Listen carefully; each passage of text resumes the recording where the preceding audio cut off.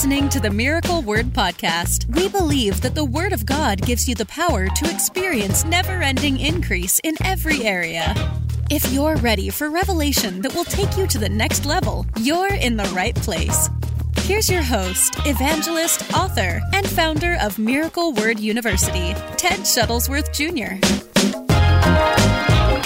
We're going to cover this today in just a moment. I'm going to talk about why your Christian faith cannot crumble, why they've not been able to disprove the Christian faith, why you have a defense for your Christian faith and can always be secure in knowing that what Jesus did really took place and that you can believe it and that you don't have to just say, well, I just have faith that it's true. That you can actually prove these things historically. And we're going to talk a little bit about that in the time that we have left today.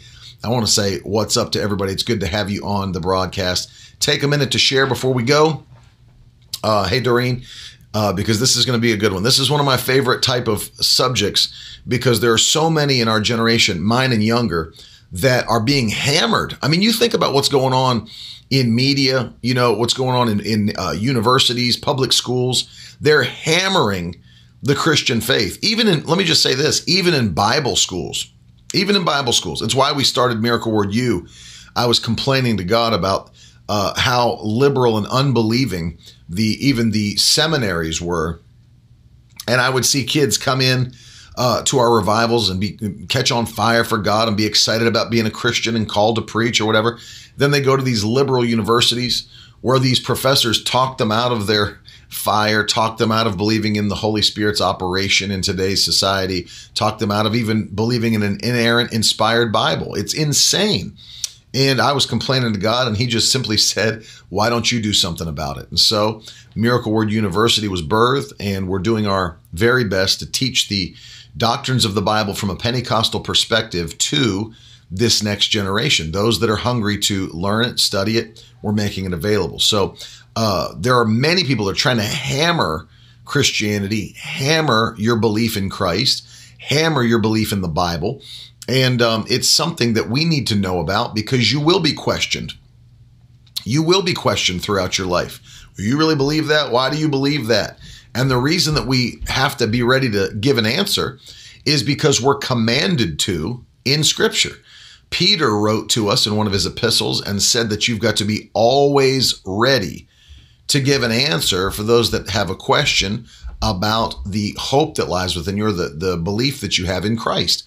So it is important for a Christian to be able to give some basic answers about why they believe what they believe. Today, and of course, if you missed Wednesday, and we covered this subject on the Bible, going back and understanding why we can believe the Bible, you've got to go back and watch that if you haven't already. It's from this Wednesday. And then yesterday, we covered some other things that'll help you answer questions. But today, it's based on the Christian faith. Why can we say that we believe in Christianity? Why is Christianity different than Islam? Why is it different than Buddhism or Hinduism? Why is it different than New Age philosophy? We're going to deal with that and why your faith can stand the test of time and stand sure and be solid. Good morning, Michael. And so let's get into this today. I want to start again by reading a verse of Scripture that we read, I believe it was 2 days ago. And it's found in 2 Peter chapter 1. And this is very important, by the way. Very, very important. If you have your Bible, I want you to open it with me to see this. Because one of the things that people don't get about studying Scripture is that they don't understand it's not just blind faith. We're not just believing these things in blind faith, although we have faith in what Jesus said, and I have faith in what God did, and I have faith in His Word. But 2 Peter chapter 1 is where we're going to start, and I'm going to read you verses 16 through 21. And this is very important. You got to listen to this. Peter's speaking about what they're preaching and teaching and what they believe. Listen to what he said. He said, "For we are not making up clever stories when we told you about the powerful coming of our Lord Jesus Christ. We saw his majestic splendor with our own eyes. Stop right there and understand they're eyewitnesses. Verse 17, when he received honor and glory from the Father, the voice from the majestic glory of God said to him, this is my dearly loved Son, who brings me great joy. We ourselves heard that voice from heaven when we were with him on the holy mountain. Again, eyewitnesses. Verse 19, because of that experience, we have even greater confidence in the message proclaimed by the prophets. You must pay close attention to what they wrote, for their words are like a lamp shining in a dark place until the day dawns and Christ, the morning star, shines in your hearts. Above all, you must realize that no prophecy in Scripture ever came from the prophet's own understanding or from human initiative. No, those prophets were moved by the Holy Spirit and they spoke from God. They spoke from God. So understand this. They were eyewitnesses. Now, this is something I want to deal with today in what we understand about Christianity. And I'm going to say something to you here that may blow your mind, but it needs to be said and you need to hear it. That was 2 Peter chapter 1, verses 16 through 21. 2 Peter chapter 1, verses 16 through 21. So I want to say something to you here, and I want you to write this in the comments because many people have never thought of this before. And of course, it's taught widely by apologists. But think about it. If we never had a completed Bible, we could still have Christianity. If we never had a completed Bible, we could still have Christianity. And so I want to break that down and kind of unpack it for you so you understand what I mean by that. It's not that I'm not saying by any means that we don't need the Bible. Far from that. If you listen to the last 2 days of what I taught on this broadcast, you'll understand how much not only do I love and appreciate the Word, but how amazing it is that we have the Scripture in our hands that matches what they had in the first century in the New Testament. So I'm not by any means saying that we don't need the Bible. What I'm saying is we don't need a full Bible. We don't need the fullness of Scripture to prove Christianity, nor do we need the fullness of Scripture to establish Christianity. Literally, we could have Christians on the earth today with no Bible. Because the basis of Christianity is not the Bible, it's what happened in history. And I'm going to show you what I mean by that because Paul talks about this in 1 Corinthians chapter 15. It's an important thing to understand because people think that, I don't know how much of a Christian I could be. I mean, the Bible's such an intimidating book. I've never read it all the way through. And, and they don't even realize Christianity doesn't have anything to do with having a full canon of Scripture at all. It has to do with a historical fact. And I'm going to show you this in 1 Corinthians 15. Paul is teaching this literally to the Corinthian church in his first letter to them, 1 Corinthians 15. And let me read to you starting in verse 1. Okay. Listen closely and carefully to what Paul's teaching. He said, now I would remind you, brothers, of the gospel I preached to you, which you received, in which you stand, and by which you're being saved, if you hold fast to the word I preached to you, unless you believed in vain. Verse 3, for I delivered to you as of first importance what I also received, that Christ died for our sins in accordance with the Scriptures, that he was buried, and that he was raised on the third day in accordance with the Scriptures, and that he appeared to Cephas, which is Peter, and then to the 12, and then he appeared to more than 500 of his brothers, or the brothers, at one time, most of whom are still alive, though some have died. Then he appeared to James, then to all the apostles. Last of all, as to one untimely born, he appeared also to me. For I am the least of the apostles, unworthy to be called an apostle, because I persecuted the church. Listen to this. But by the grace of the Lord, and let me jump down so that you can see this. Go down to verse 12. Listen to this now. He continues in verse 12. Now, if Christ is proclaimed as raised from the dead, how can some of you say there's no resurrection of the dead? See that? If he's raised from the dead, how can you say there's no resurrection of the dead? But if there's no resurrection of the dead, then not even Christ has been raised. Verse 14. Now here, this hinges, all of your Christianity hinges on this. Think about this. And if Christ has not been raised, then our preaching is in vain and your faith is in vain. Go down to verse 17. And if Christ has not been raised, your faith is futile and you're still in your sins. Do you see that? Your faith is futile and you are still in your sins. And so I want you to, if you didn't write it, I want you to write it, that even if we never had a completed Bible, we could still have Christianity. People get bent out of shape about that. Well, let me explain something to you. None of the early church in the first century had a completed Bible. They had the Old Testament scriptures that the Jews had for thousands of years. Of course, we know that. Maybe they had the gospel records that were being copied and taken around to different believers. The book of Acts was still happening, by the way. And Paul's letters were not written for the first believers yet. Peter's epistles were not written. The book of Revelation was not even written until AD 95 at a late date. So you think about the fact that the whole Bible, the whole New Testament, was not even available for those Christians, but they were still Christians. Why were they Christians? That's the question. Why and how were these people Christians if they didn't have a Bible?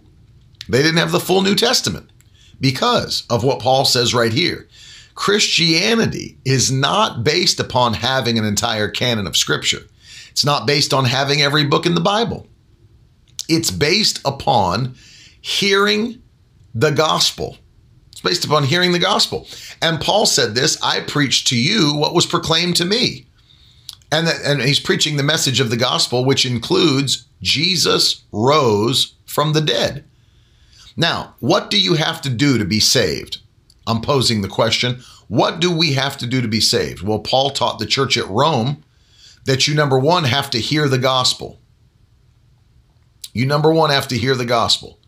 So here's the question. What is the gospel? The gospel is a very easy thing to define. And by the way, it is not anything you preach out of the Bible. You know, you could go preach a message from something out of the Bible and you're still not preaching the gospel, because everything that you may preach out of the Bible is not the gospel. The gospel is a very specific message. What is the gospel? The gospel is Jesus was born of a virgin. He lived a sinless life. He not only was proven to be the Messiah by his infilling of the Holy Spirit, the miracles which he performed, but then he was crucified, shed his sinless blood on the cross, and then died, buried. And then the Bible teaches us on the third day he was raised from the dead. He then ascended into heaven, is seated at the right hand of the Father, sent us the Holy Spirit on the day of Pentecost. He's making intercession for us, and he's coming again soon. That's the gospel. It's very simple. That's a very brief summary of the gospel. And I covered all the major points that are important. All of the major points that are important. And so understand, that is the message one must hear to be saved. Paul taught that in Romans chapter 1 and Romans chapter 10. I'm not ashamed of the gospel of Jesus Christ, for it is the power of God unto salvation, Romans 1:16. And then he teaches what some call the Romans road to salvation, Romans chapter 10. How can they believe in something they've not heard? How can they hear unless a preacher preaches it to them? And how can he preach unless he's sent? He goes backwards through the logical train of thought that nobody can be saved unless they hear the gospel. So Paul's teaching, what does it take to be saved? Well, two things. If you'll confess with your mouth that Jesus is Lord, and if you'll believe in your heart that God raised him from the dead, you will be saved. Very plain and very simple. You hear the gospel message and you have to be able to claim Jesus is Lord, and you've got to believe in your heart that God raised him from the dead. Those two things are the transition into your salvation. In fact, it could be truly said that for a Christian, because people teach, you have to literally repent of your sins. Which ones? Do you have to list every specific sin? Because people will take verses of Scripture from the New Testament that are written to believers. If we'll confess our sins, he's faithful and just to forgive us and cleanse us from all unrighteousness. And so they'll use a verse that's written to believers and say, well, that's what sinners have to do. They've got to confess their sins. Well, which ones do you have to confess? What if there's ones you don't know about? What if it was a sin of omission versus a sin of commission? That's not the way you get saved. You don't get saved by confessing your sins. That's not in the Bible. Now, that's written to believers after you've been saved, but it's not what you do before you're saved. And so you confess with your mouth that Jesus is Lord, and you believe in your heart that God raised him from the dead. And as you do, the Bible said you shall be saved. And so it's very simple. You hear the gospel message. You believe it by faith. God gives you faith to believe. And then you're saved by confessing Jesus is Lord and that God raised him from the dead. So this hinges upon, I believe that Jesus was raised from the dead. I believe Jesus was raised from the dead. Now, Paul makes that point very strongly to the Corinthians. If Jesus did not rise from the dead, then my preaching and your faith is in vain. Doesn't matter at all. Because salvation is based on the fact Jesus did rise from the dead. And so if he didn't, there's a big problem. But we go back now. I want you to remember this. The books we have, and I taught on this on Wednesday, and this is why I want you to remember it. The books that we have in the Bible are not just something somebody put together one time because there was Christianity. These are historical documents from antiquity that have been discovered all over the world by secular archaeologists and are still being discovered. More and more manuscripts are being discovered every single year. We have far more proof of manuscript evidence for the New Testament than in any other document in antiquity. And I came back and corrected myself in the comments on Wednesday because I was mentioning Homer's Iliad, the Iliad, which was written by Homer as, a poetic work. And it's the next closest document from antiquity to the New Testament documents.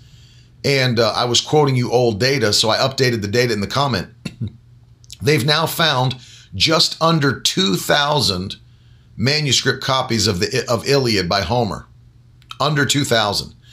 The New Testament documents, there are over 6,000. 6,000 manuscripts or fragments of the New Testament that have been discovered thus far. So, literally, the next closest document in antiquity has less than 1/3 of the number of manuscripts that we have for the New Testament. These things aren't just made up. These things aren't just like, somebody sat down one day and said, you know what, Christianity needs a good book. No, these are things that were written all the way back to the beginning where it couldn't be forged or faked by eyewitnesses. And it's interesting because it was written, and this is the point I want to hinge this on today, it was written in the lifetime of other eyewitnesses. So the people who believed in Jesus were not the only ones who saw Jesus. People who didn't believe in him, those that were his critics, those that were his skeptics, they saw him with their own eyes and were alive at the time of his resurrection. And Paul makes that point very clear when he's teaching the Corinthians in 1 Corinthians 15. Notice how he breaks down who saw Jesus after he was raised from the dead. First, he was seen by Peter. Now, if all he was seen by Peter, a lot of people could say, that's a conspiracy. Peter was one of the ones that loved him the most, and I'm sure wished he had come back from the dead. And so, Peter says he saw Jesus alive. I don't believe him personally. I don't believe he is alive. If he only showed himself to Peter, there could have been a great discrepancy and a conspiracy theory there. But he didn't just do that. The Bible says not only that, but he then showed himself to the 12, his whole 12 disciples. They saw him. Well, same thing there. You could say, well, they were his disciples. That was his team. And they wanted him to be raised from the dead because he kept prophesying he would be. And they said that they saw him, but nobody else saw what they saw. Jesus didn't stop there. In God's infinite wisdom, he allowed Jesus to, look at this, then show himself to over 500 people at one time. Now, keep something in mind here. Please keep this in mind. Don't just look at this as the Bible.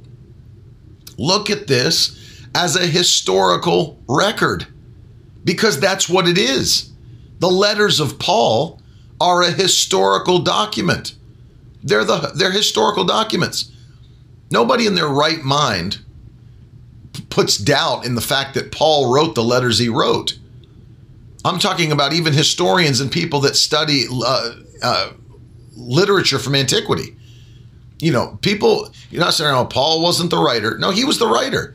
And he was there. And look who he's addressing in these historical documents. He's addressing eyewitnesses. 500. He said, you remember, Jesus showed himself to over 500 of you at one time. And then he goes on to say this, most of the 500, you're still alive. He said, some have died, but the majority of you are still here. You're still alive. And so he's addressing eyewitnesses. He's addressing people who saw what he's preaching about.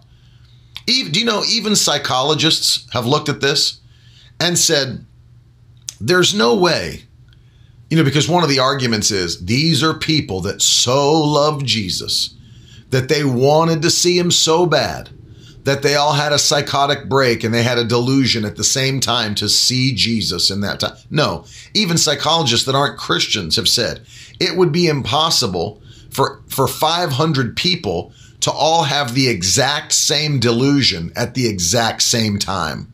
It's just not possible. It's not even scientifically feasible for that to have taken place. He is addressing eyewitnesses who saw Jesus Christ with their own eyes after his death, burial, and resurrection. And he's putting it out there as proof. That's what Paul's doing. He's saying, listen, you know what I'm talking about. Jesus got up. You all saw him get up. You all saw him alive with nail scars in his hands. You saw him. You're standing here today, many of you still alive, and you know what I'm talking about. Well, here's a question I pose to you. Why is it that we have 6,000 documents and manuscript copies and fragments of the New Testament, all attesting that these things in history are true? These documents date way back. It's not something they found that was copied in the 18th century. We're going back. We're going all the way back to the time of Christ. Why is it that we have all of that from antiquity? Why do we have all these documents from history and we don't have not one document of this age where there were eyewitnesses of people that were still alive? Why don't we have one witness saying, listen, I was there, and these people are lying. Jesus didn't show himself to us. Jesus was not there. We all got together, in a pub and made it up. We just said, what would be great is if we came up with if we came up with a story that Jesus is alive. Wouldn't that be great? Why don't we have any historical evidence? Why is there not any manuscript evidence? Why is nothing written from anybody that was an eyewitness that said this was all a lie. Jesus is not raised. And they had time to do it. And let me go on to say they had motive to do it. What do I mean by that? Well, they didn't just have the time to do it. It was within their lifetime. So they had plenty of time to write letters and documents and all this. And there's not any. But let me just go on to tell you, they had motive to write those kinds of letters. Why? Because the church was under such heavy persecution in the first 3 centuries that they were torturing, violently, horribly torturing God's people, murdering them. And all they had to do was confess it's all a lie. Jesus is not alive. He's not the Messiah. He's not the Lord. He didn't rise from the dead. It was all a lie. All they had to do was deny Christ. But they wouldn't. They took this confession into eternity and were willing to be eaten by lions. They were willing to be sawed in half. They were willing to be crucified like Christ. They were willing to be murdered and slaughtered, sometimes in front of crowds of people as a form of entertainment and enjoyment. They were willing to be violently tortured along with their wives and children to keep the confession, Jesus is not dead, he's alive. Now, do not tell me that they were just so excited about their conspiracy that they just wanted to die for it. Nobody dies for a lie. Hear me. Nobody is tortured and killed for a lie. If you're in the midst of torture or about to be tortured, you'll tell the truth if you know it wasn't true anyway, and you could get out of the pain. None of them were willing to do that. Not one of them was willing to say it was all a lie. Don't kill me, don't kill my family. I was a lie. We made it up. Nobody was willing. They're martyred. They're martyred and they're dead and they're blessed for it. According to Scripture, those that give their life for the gospel of Jesus Christ are blessed for it. And none of them were willing. So explain to me how we have all these people that were eyewitnesses at the lifetime of Jesus Christ who had plenty of time to write rebuttals, who had plenty of motive to write rebuttals, and no one did. Why don't we have? It's not like you can suppress these things because it's not. You think it's Christian archaeologists that are finding the New Testament? You think it's Christian archaeologists and historians that are finding the New Testament? And that as the New Testament is being found all over the world, that the New Testament documents all line up with each other and say the same thing, minus the textual variants, which we talked about on Wednesday. Do you realize how crazy it would be for you to say someone changed the Bible throughout history? They've proven that that's not even possible. It's not even possible for somebody who wanted to manipulate the doctrines of Scripture to have manipulated them. Because the New Testament exploded across the world in the first centuries. Exploded. It was in Europe, it was in Turkey, it was in Africa, Alexandria. They found manuscripts down all the way to the Alexandrian manuscripts in Egypt. You've got stuff all over the world buried under the ground that nobody even knew about until they were discovered. And once they dug them up and found them, they all match. You couldn't have changed them. What are you going to have somebody when there was no technology? People traveled around the world, located every manuscript and made changes to major doctrines and somehow made up that Jesus was the Son of God and the deity of Christ and that he was Lord and somehow inserted that into all the manuscripts. Or, you think some Christian did that? It's impossible. Not to mention that even if they were able to do that, as they've done with other documents later on through, scholars can easily detect their penmanship. They can easily detect that was added way later. That was changed. That's not even the same writer.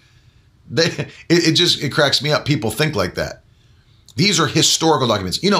There's more evidence that Jesus existed and did what he did than Julius Caesar existed, or that George Washington did what he did. But nobody doubts them. They still teach them in university without an issue.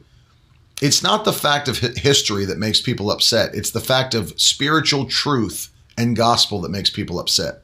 It's an antichrist spirit that makes people angry about these things. Did you ever notice that nobody gets as angry over Islam and the Quran as they do over Christians in the Bible? Have you ever noticed that? You ever notice there's nobody picketing outside of mosques as they teach the Quran? There's nobody going in screaming, "You're a false teacher, a false prophet," standing up in their mosques and screaming at imams, "You're a false teacher, you're a false prophet." Notice nobody's doing that. You go to a nation where there's Sharia law and nobody's standing up and trying to refute the validity of the Quran.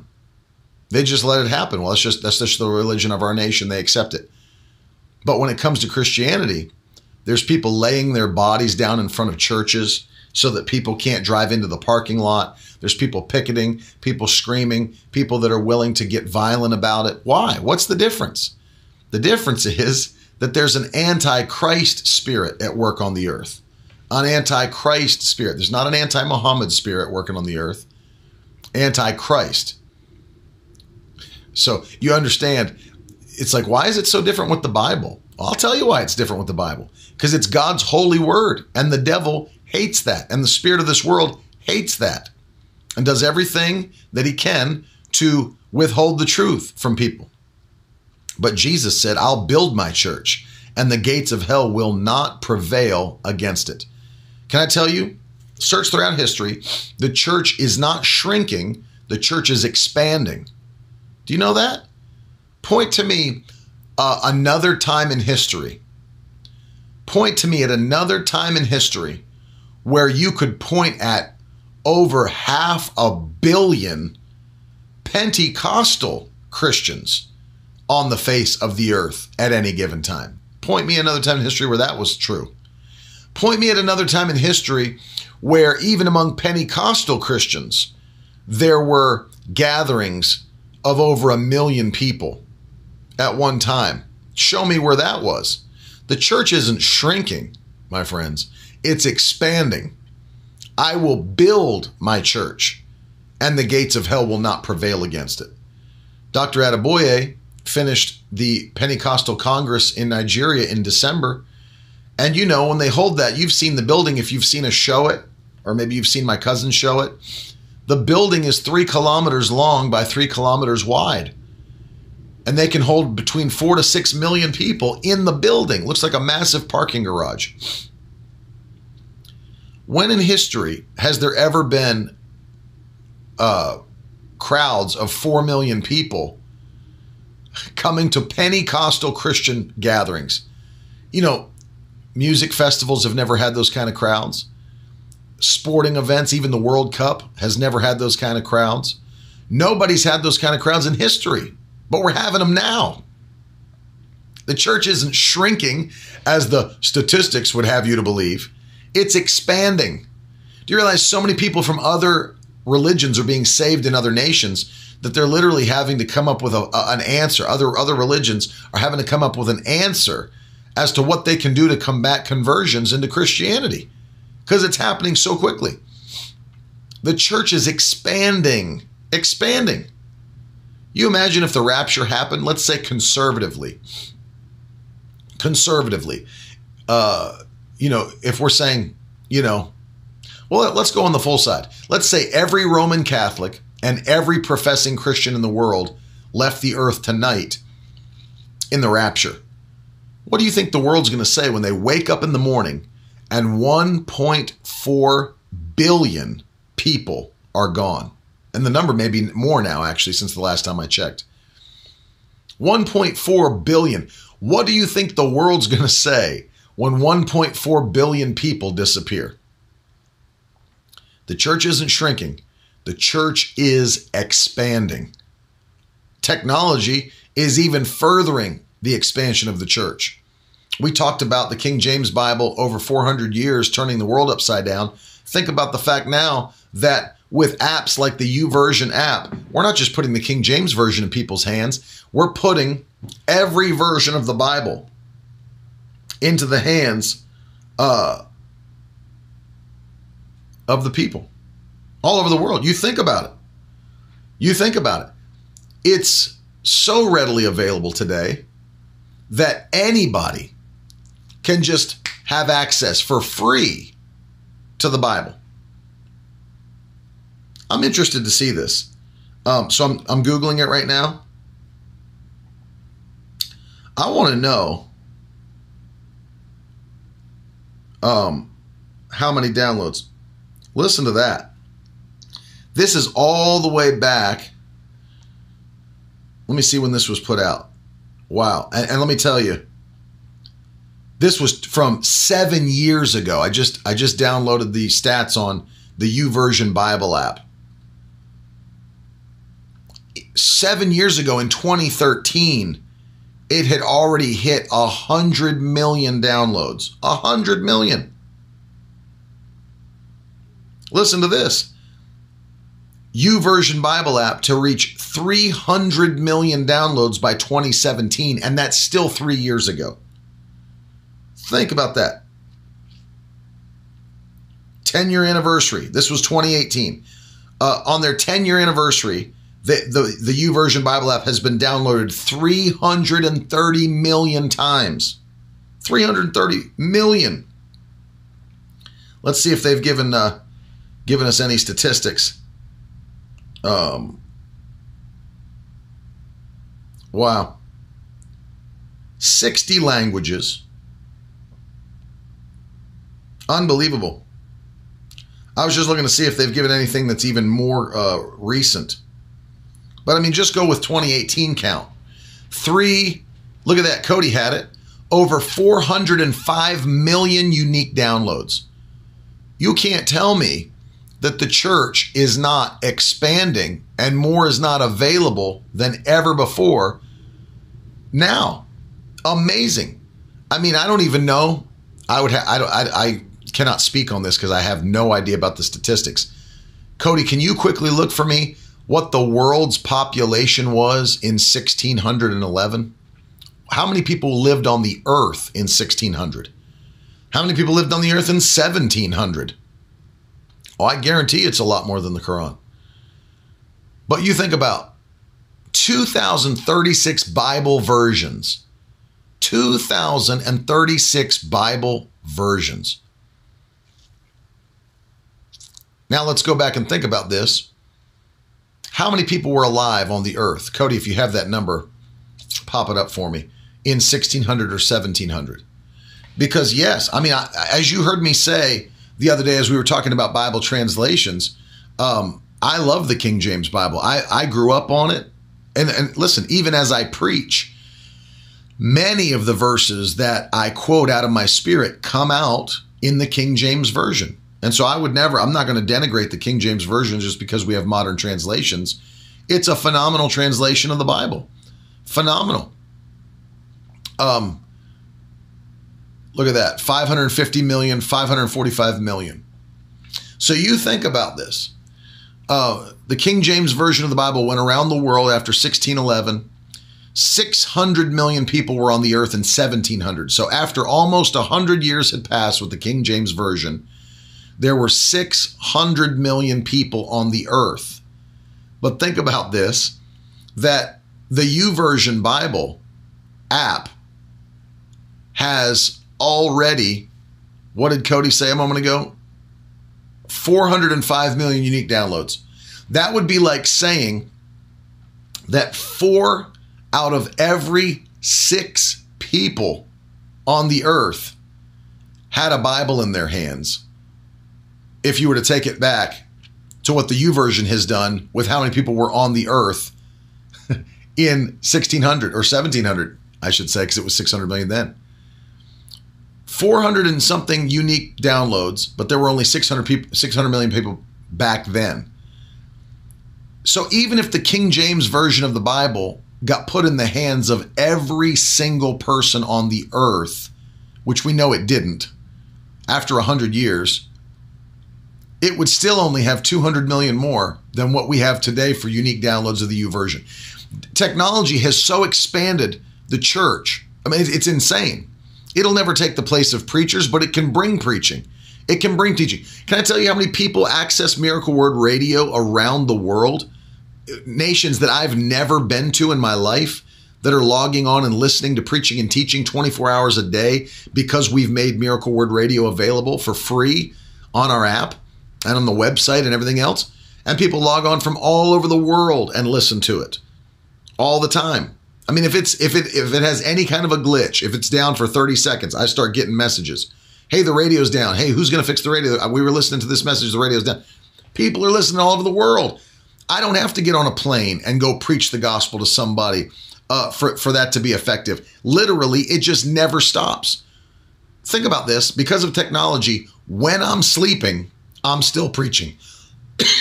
When I'm eating, I'm still preaching. If I'm driving, I'm still preaching. When I'm flying, I'm still preaching. You think about, because of technology, I am never not preaching at any second of any day for the rest of my life because of technology. It has multiplied me. It's multiplied other preachers. And so it's supernatural. I mean, it's supernatural. And what we have is an expanding, strong, and vibrant religion that is not based on the canon of Scripture. It's based on a historical fact. What is that? By the way, if you don't notice what I just did for you in this broadcast, I just proved to you that the resurrection of Jesus is a historical fact, or an historical fact, if you want to be so proper about it. The resurrection of Christ is an historical fact that is the basis upon the fact that Christianity is real or exists. Your faith is not based upon the book of Revelation. You say, well, there was people that had some doubts about the book of Revelation until there were more. My faith's not based on the book of Revelation. My faith's not based on anything except the resurrection of Christ, which is provable by antiquity. We can see that people who were there saw him when he got up, over 500 of them, and were willing to die for the fact that they saw him. Literally, were willing to be tortured and killed for the fact that they saw him after his resurrection, and their families and themselves personally were tortured and killed for that fact and never went back on it. Nobody that was an eyewitness ever wrote a letter that said, I was there, it didn't happen. Never. It happened. And people shed their blood for that fact. And if they could believe it, then I'm telling you something today. You and I can believe it with all of our hearts. If they were willing to die for it, give their life, be tortured, see their children die, see their wives die, we can believe it with all of our hearts. Jesus is not dead. Jesus is alive. And if he's alive, he's coming soon. If he's alive, then everything else he said was true. Remember that.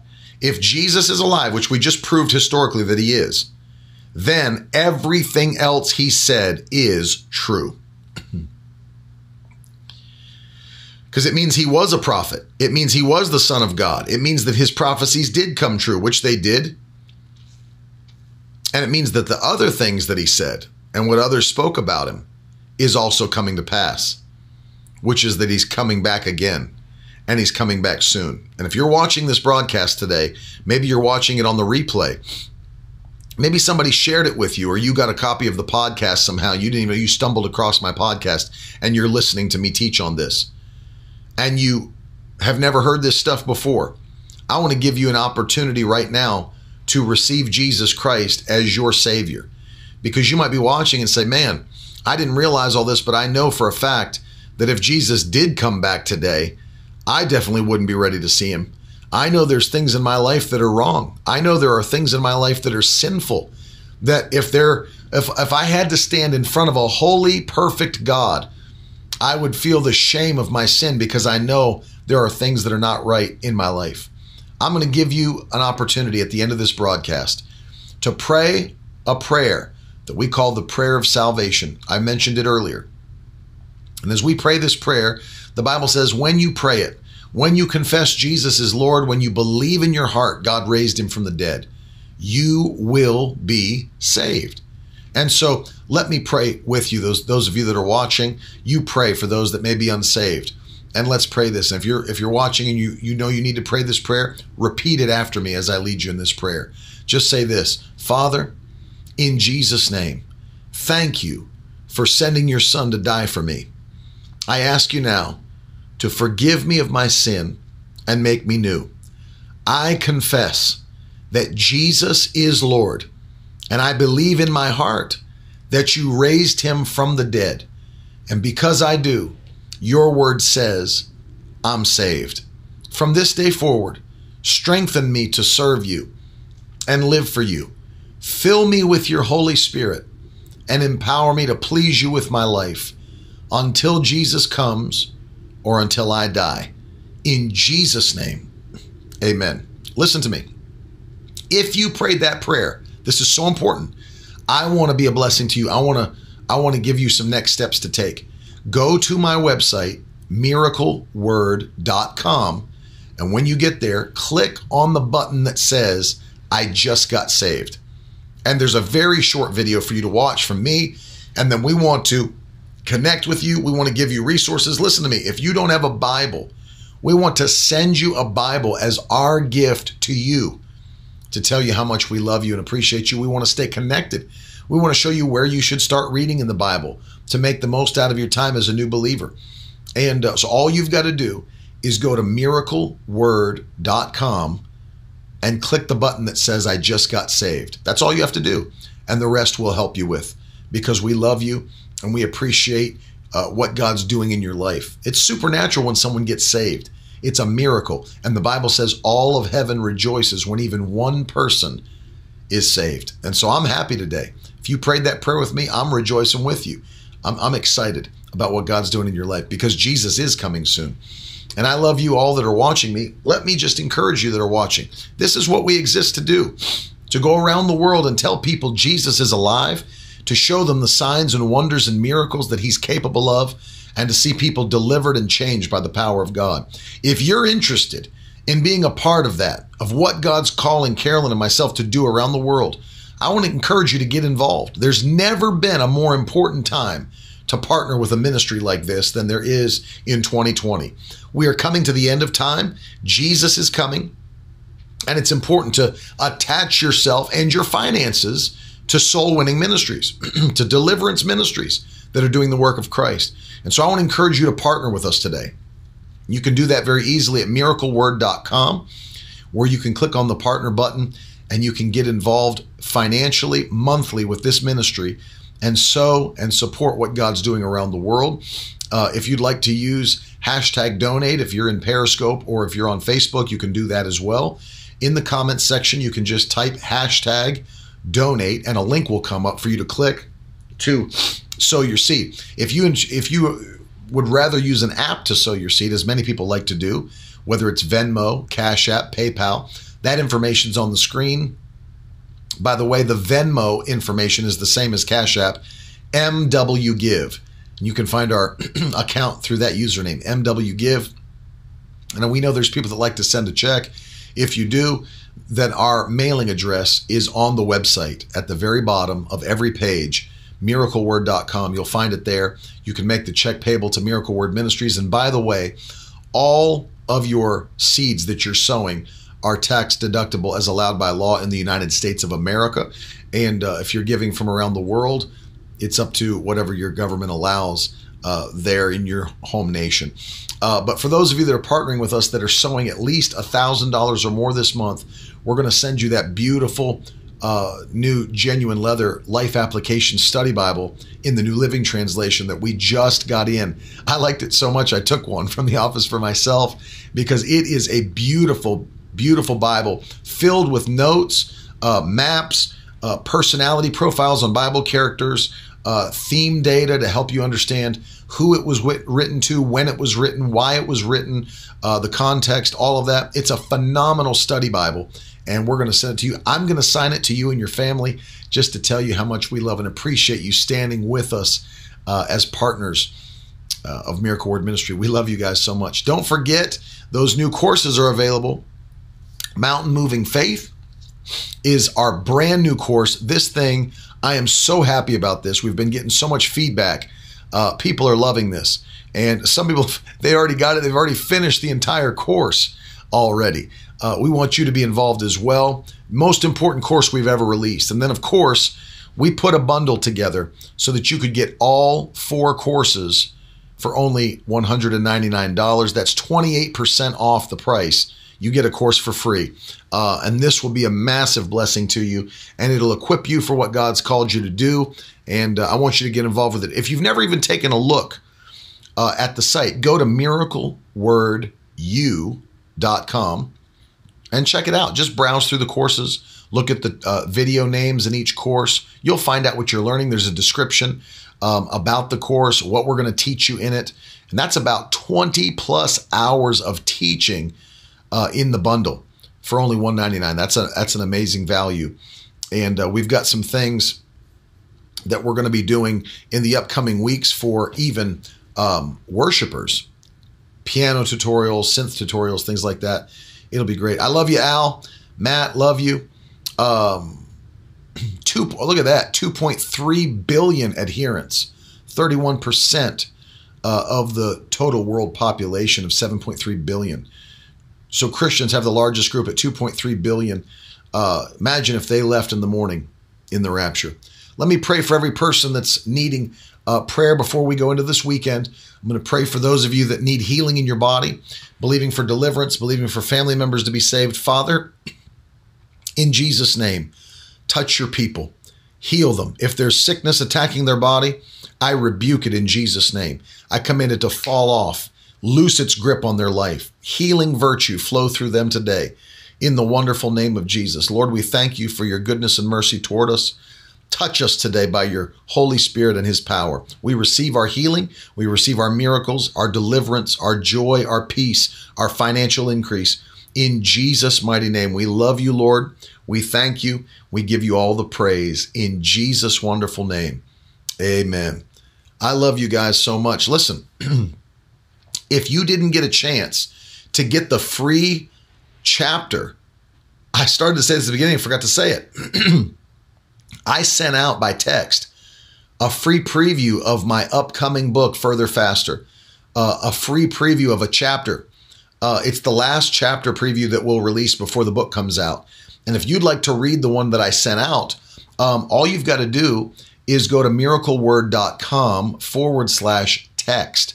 And if you can go there and sign up on that form, what will happen is you'll put all your information into my phone book contact list, and I'll send you a text. It'll be me, and you can text back and forth with me. If you have prayer requests, you can stay in touch with me. But I'm going to text you a link to download a PDF of the latest chapter of Further Faster, and you're going to love it. I promise you that. The book is going to be great.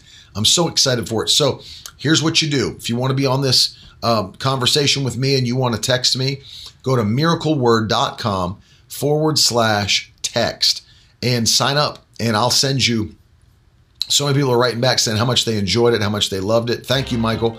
But I want to get you this copy of this chapter before the book comes out. And I want to hear from you how you're enjoying it. And if you've gotten other previews we've given, how you're enjoying the book so far. I'm so pumped to release it, man. It's coming out, I believe, this month. So just believe with me, man. I've got like one and a half more chapters to write, and it's headed to the printer. And I'm so excited for it.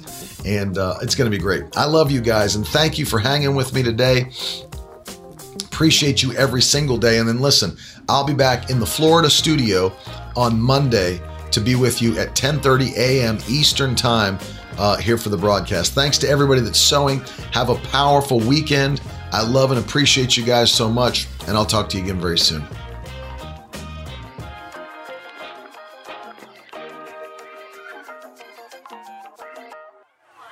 Now that's the stuff leaders should be made of.